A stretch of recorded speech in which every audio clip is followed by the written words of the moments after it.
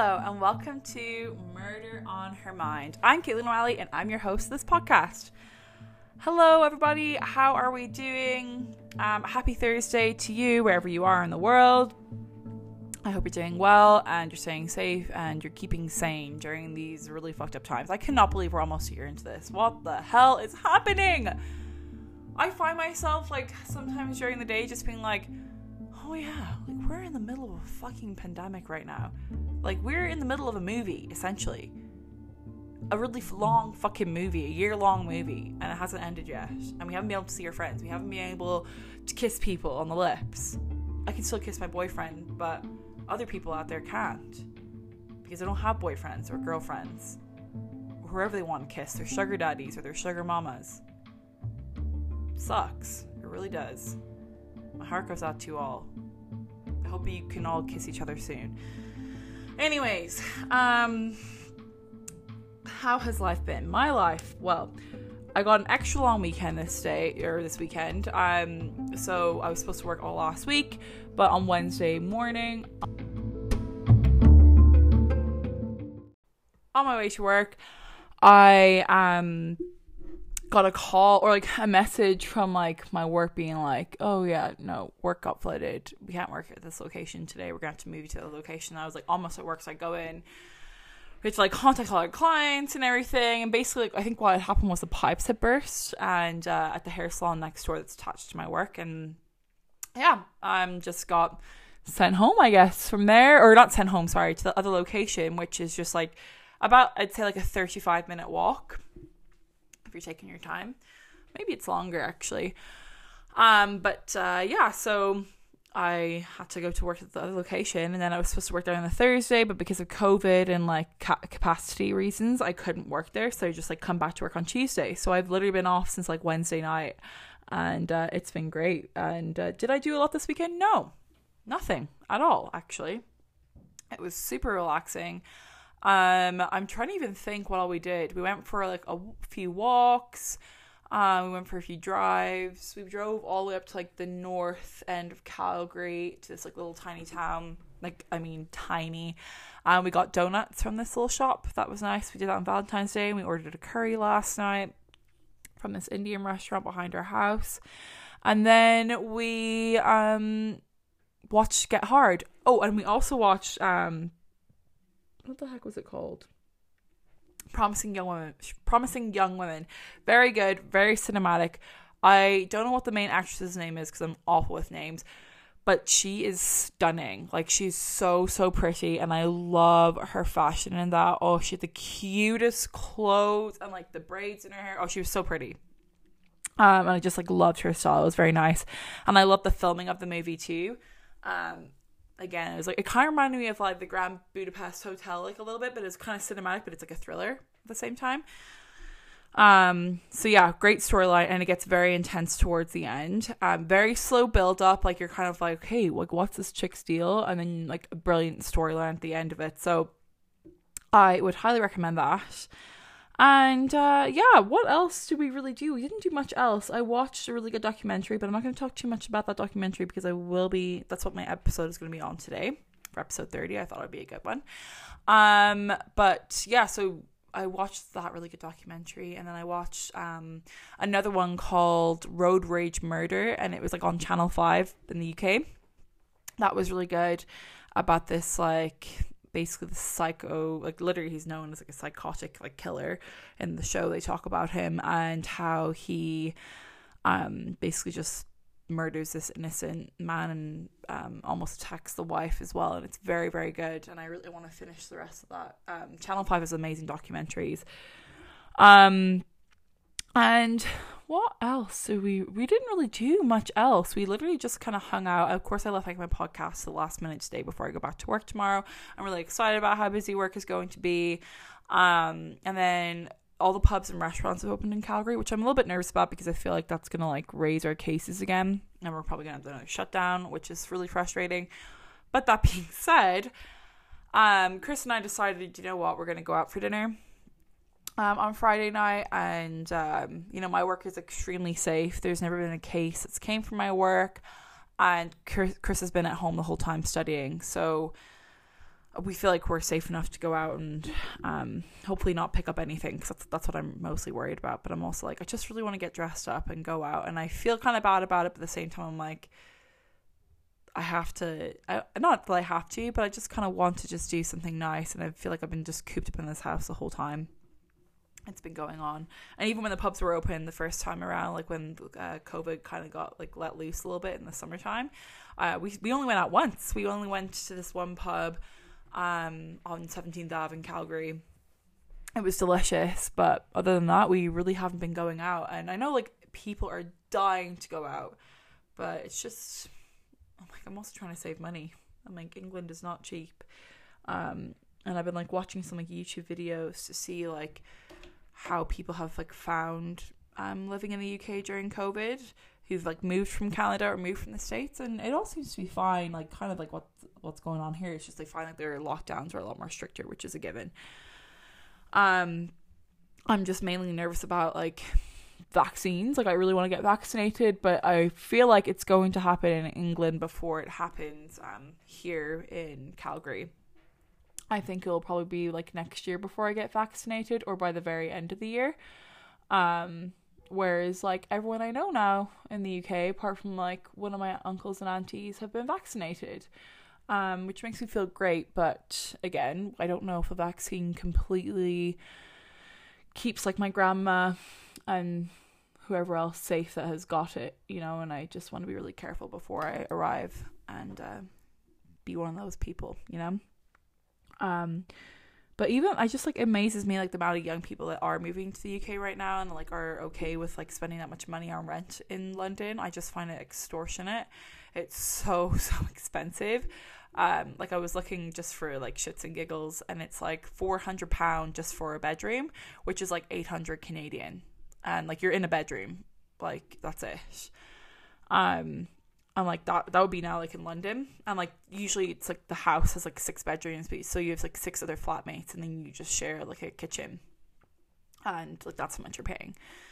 And you also got to pay like, I think it's like council tax or council fees, which would be kind of like similar to like our property tax here in Canada, except it's based on like your living situation. So like your room that you're living in, you would have to pay council tax towards that. It's kind of like what I understand.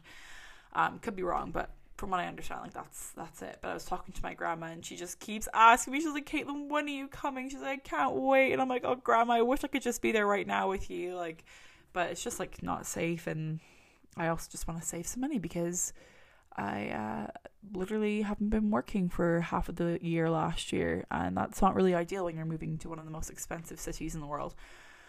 So yeah, that's fun. I'm just gonna have some water. But this is actually an ASMR murder channel. Welcome. But yeah, so that's kind of everything that has been going on in my life. I did go to my group like therapy thing for like self-esteem, and I really enjoyed it. It's been going really well, and I really like all the people that are in there, and I have to like be very careful about like what I say because it's all confidential and stuff, but it's fantastic. I really, really enjoy it. I definitely tend to like ask like some questions and to make other people feel comfortable, like to see if anyone else is, because there's a lot of quiet people in the group, and I just like want them to feel like really welcome, and like even though like that's not my job, I just don't want them to be like left out or anything in case I have anything to say. But anyways, I guess we should move on to why we're all here, and that's to hear a good old true crime story. So enjoy episode 30. Please don't forget to rate, review, subscribe, and I hope you're all staying safe out there. Bye-bye. Alright guys, so for episode 30 today, we are going to be doing the story, or I guess the kidnapping of Shannon Matthews. And she's like from like West Yorkshire and Dewsbury. This story is like so insane. I was watching a documentary on it, like what I was talking at the beginning of the podcast on Channel 5, and it was just called The Disappearance of Shannon Matthews. Very good, very intense documentary. I would highly recommend it if you're back home and you have like Sky or whatever you use to like watch TV. I would recommend like going back and trying to find it if you can, or if you can like rewatch it on the Channel 5 website. Maybe they have some on like put out on YouTube already, but that's where I watched it, and I got like most of my details, and it like kind of inspired me to do this case. I had a few cases I actually wanted to do for today, and I was like, you know what? No, I'm just gonna go with this one. So let's get into it. So on the 19th of February 2008, Shannon Matthews, who was born on the 9th of September 1998, she was a nine-year-old girl at the time, and she was reported missing in Dewsbury, West Yorkshire, England. So I would have been around the same age as her, would have been just a year older than her. But I don't actually personally remember this story, because at the same time, Madeleine McCann had actually just gone missing to a couple months before that, the summertime, I think, of that year, or the year before that.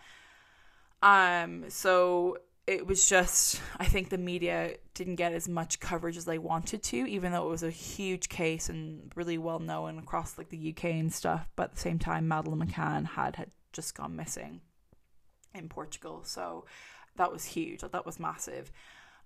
So yeah, she was from Dewsbury in West Yorkshire, England, which is kind of like a small town, like lots of council estates. And I really don't know how to compare council estates to what we would have here in Canada or even in the States.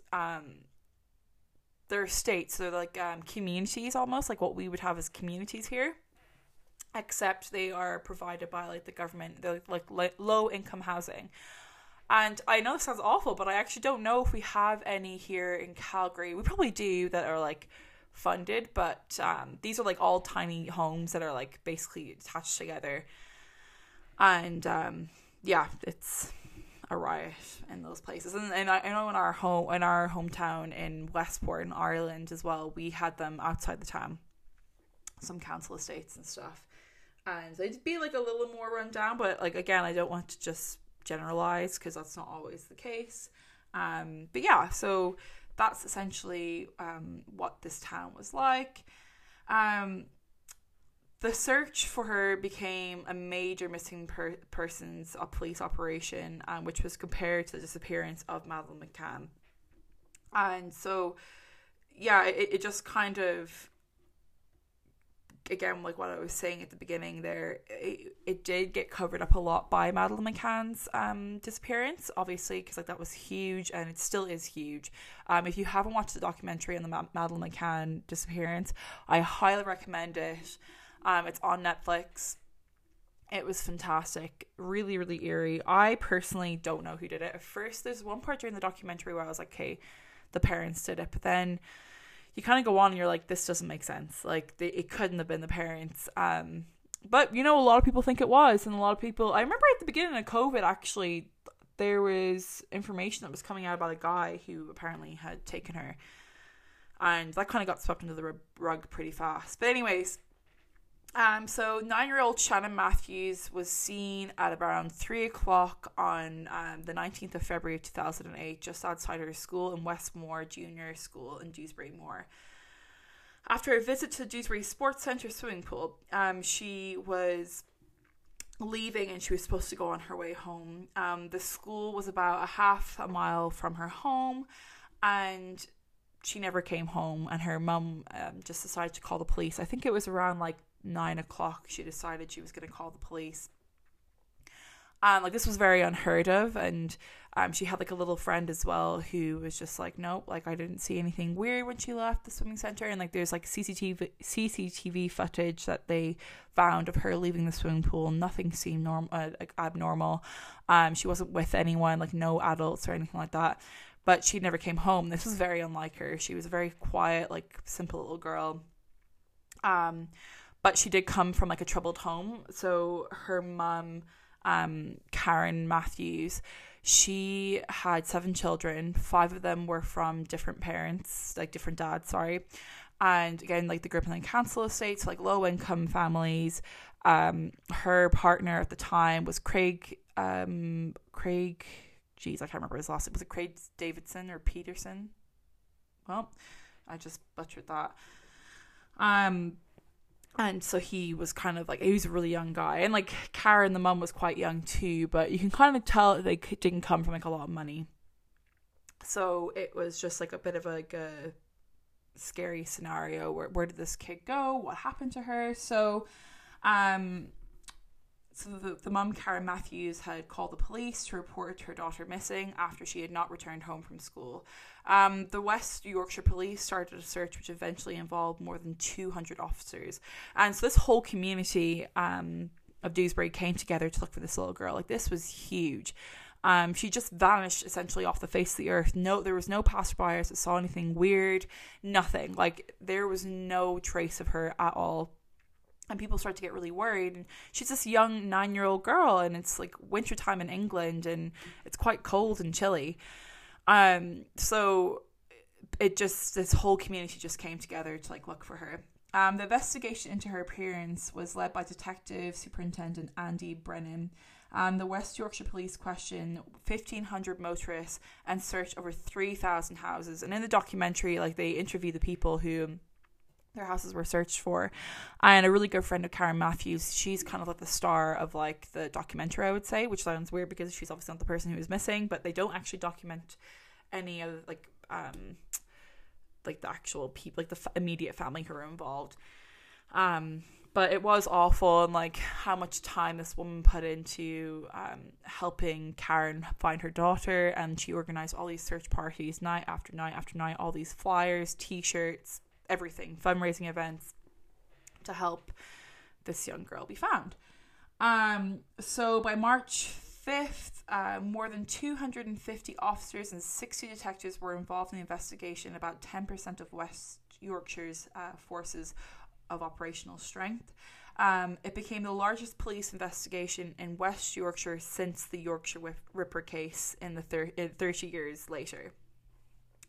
Of the 27 specialist victims recovery dogs in the UK, 16 were involved in the search. So this was massive, and you know, you can see them like going through the fields and then through people's back gardens. Like, they did a thorough search. And then you kind of like move on to like you know, with what was happening with Madeleine McCann. Karen, the mum, was kind of like, okay, how can I get this out into the media, and you know, maybe we can create some sort of a reward like it was happening with like Madeleine McCann. So to help her daughter Shannon be found, the Sun newspaper, which is like a very controversial newspaper and quite a, I don't even know how to explain it, greedy tabloid place. Ugh, it's terrible. So the Sun newspaper, after I say this, I know this is going to sound funny, but the Sun newspaper did offered a reward of £20,000, which is huge, absolutely massive amount of money, for information leading to Shannon's safe return. It was increased to £50,000 on the 10th of March, by which time she had been missing for 20 days. A business in Huddersfield, 9 miles away from Dewsbury, had offered £5,000 reward as well to anything. The West Yorkshire Police created a webpage, quote, Missing Shannon Matthews Appeal, and on the 7th of March released a photograph of Shannon on the website. The police released the recording of the 999 call made by Karen reporting the child's disappearance, on an official website saying help us find Shannon, including the Shannon Matthews Appeal, was launched on the 11th of March. Both websites were greatly used during this time. So, you know, they come out into the news and she's crying. She's like, can I have like my little princess home? Like, I need my princess home. Like, this is awful. And, you know, she's really putting on the tears, and so is her like partner. And they're just like, you know, out in these searching parties. Oh my God, my chair is creaking so much. You can probably hear it. So the media's reaction, it was very torn down the middle. So a comparison was drawn between the publicity given to the disappearance of Madeleine McCann, a 3-year-old British girl who had disappeared when on a holiday in Portugal in May of 2007. The much lower level publicity of Shannon. Roy Greensdale, writing for the Guardian blog, explained, quote, overreacting, over-searching everything in social class, but added that Shannon's disappearance in the UK made a difference. The Independent took the same line, saying, quote, Kate and Jerry McCann had a lot. They were a couple with middle-class doctors, a holiday in an upper-market resort, and Karen Matthews is not as elegant nor as eloquent. The Times noted that the local community had pulled together, but the hunt appeared less newsworthy than the most minor developments in the search for the little girl, McCann. The Brisbane Times said that Karen Matthews and Kate McCann represented two sides of the social class coin in Britain, because one was getting like more, obviously, you know, I guess, how could you even say, like, more publicity than the other because of like how much like an upper class the other, like, from the other one was. So then we move on to how little Shannon was found. And it's honestly quite disturbing and really shocking. And, you know, when this documentary did come out, a lot of people were concerned, like, why are we still bringing this up? You know, this happened so long ago. Why, like, bring this trauma back into this young girl's life? Like, all these things. And, spoiler, she is alive. But it was just, like, really, really hard for people, I think, when they... Because, like, a lot of people wanted this story to be, like, left alone. Like, even though what happened was, like, super fucked up. And I personally think it's okay. Sure, it happened, like, a long time ago. But we also need to talk about, like, these monsters who think this stuff is okay. So people started to, like, get more and more suspicious about this and the way that Karen and Craig were acting in front of the media. And they seemed to just be getting less and less, like, careless. Or more and more careless, sorry. And one man actually comes up to the police and he asks, oh, you know, have you seen so-and-so? Usually he's here all the time. And his name was Michael Donovan. And Michael Donovan, you know, was Craig's uncle at the time. And he was usually around at their house constantly, you know, always around the kids and at the parties and the pubs. And all of a sudden, since Shannon's gone missing, he has just disappeared off the scene. He's nowhere to be found. No one really knows where he's kind of gone to or anything like that. So the police go to his house and they knock on the door if there's no answer. And then they knock on the neighbor's door to the left. And she's like, oh, yeah, no, he should be home if his car is there. He's always home. He hasn't really been leaving an awful lot. And then they go to the next neighbor's house, to the other side of his home. And was like, hello, like, have you seen this man? Do you know who he is? Where he came from? Blah, blah, blah.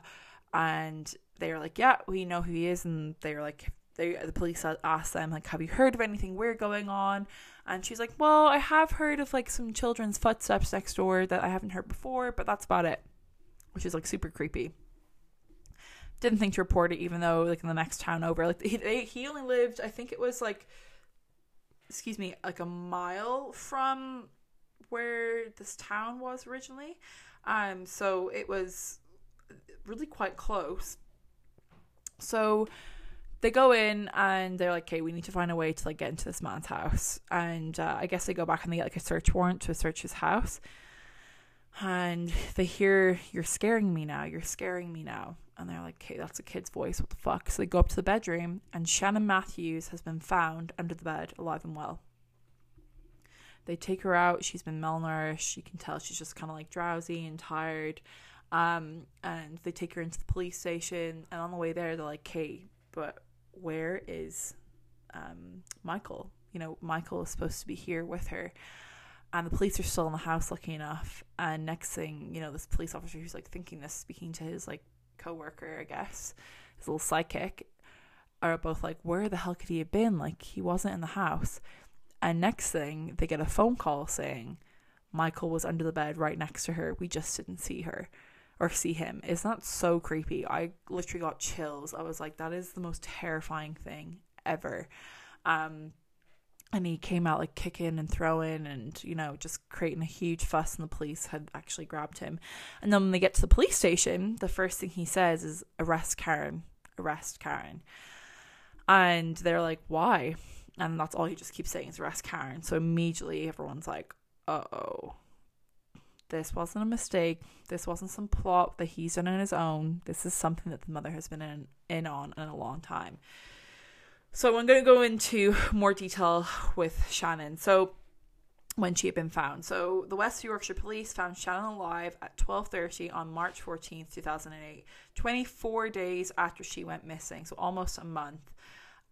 She was concealed in the base of a Divian bed in a flat in Lydgate Gardens, Bately Car.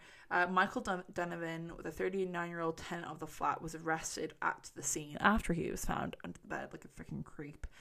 Shannon was placed under police protection and cared for by the local social services department. The police exercise powers under the section of 46 of the Children's Act of 1989, which allows a child to remain a subject to the police protection for 72 hours. She was to be seized and the subject to police protection on March 17th. Since she has remained in the care of the Kirkless Family Service on voluntary basis, on March 15th, the police reported that Shannon had begun to recover after the whole ordeal. Specially trained officers questioned her to establish what had happened. The questioning, which had lasted hours and hours and even weeks, and it took place 10-minute sessions each time at a special children's suite assembling classroom. So Donovan was charged with a kidnapping and false imprisonment and committing acts of intended pervert the course of justice. On the 17th of March in 2008, he appeared before the Dewsbury court on March 18th, which was he remained in custody. He appeared at Leeds Crown Court via video link in his prison cell on the 26th of March. The provisional trial date was fixed on November 11th. So he tried to create like a suicide attempt as well. But what had happened was this whole thing ended up being planned by Shannon Matthews, and it is yet to be known if Craig Matthews had anything to do with it, like her or Craig Meehan, her boyfriend at the time, if he had known anything between this and his uncle. And he still remains like, nope, I didn't know anything. I didn't know that this whole thing was planned, kidnapped. But she had found out how much money basically the media was giving to the McCann research and everything. And she was like, you know what? If my daughter goes missing and someone we know randomly finds her, but we've planned it, we can split the money. And once it gets rewarded to this person. So she chose Michael Donovan because he was kind of like a low class person as well. And he'd actually changed his name just because he was bullied when he was younger. Like, he was quite a weird man. Not many people enjoyed his company, and he just was a weird creature, honestly. So she thought he'd be the perfect man to do this. So to take her, and after a month had gone by, that they would just find her, like drop her off at a random shopping centre, and then Michael would come up and pick her up and be like, oh my god, I just found her wandering through the shops by herself, which I think is such a pathetic plan, because every single shop nowadays has security cameras, and I just don't even understand how they would have tried to get away with this. And the reason again why she chose Michael Donovan is because he was such a nothing of a guy. Like, he just really just went around his life doing not much of his life, and would be very he would sneeze, he'd be gone. Like, you wouldn't even notice that he was gone, kind of a person. So that's why she chose him, and he decided to pick her up. The mum, Shannon, had told her, oh, your uncle is going to be picking you up today, so just be prepared for that. So Shannon had known that, but didn't know what was going to happen after. They unfortunately did find drugs in her system, prescribed drugs that had been prescribed to Michael Donovan that made her drowsy and stuff. There was no sign of sexual trauma towards the young Matthews girl, but just a lot of neglect and fear and trauma, which is more than enough. And it's just awful to even think that this happened to her. And they had all these evil plans too, and the fact that the mum had just even tried to get away with this is so awful. So after they investigate and they kind of go into it, they also find that there's child pornography on Craig Meehan's computer, which then led him to be a suspect too in the case, although there wasn't enough evidence to show that he actually was a part of this case. It just ended up being that way. He the finger was just being pointed too much. So all four of them, or all three of them, did end up getting arrested. Karen lost all custody of 7 of her children.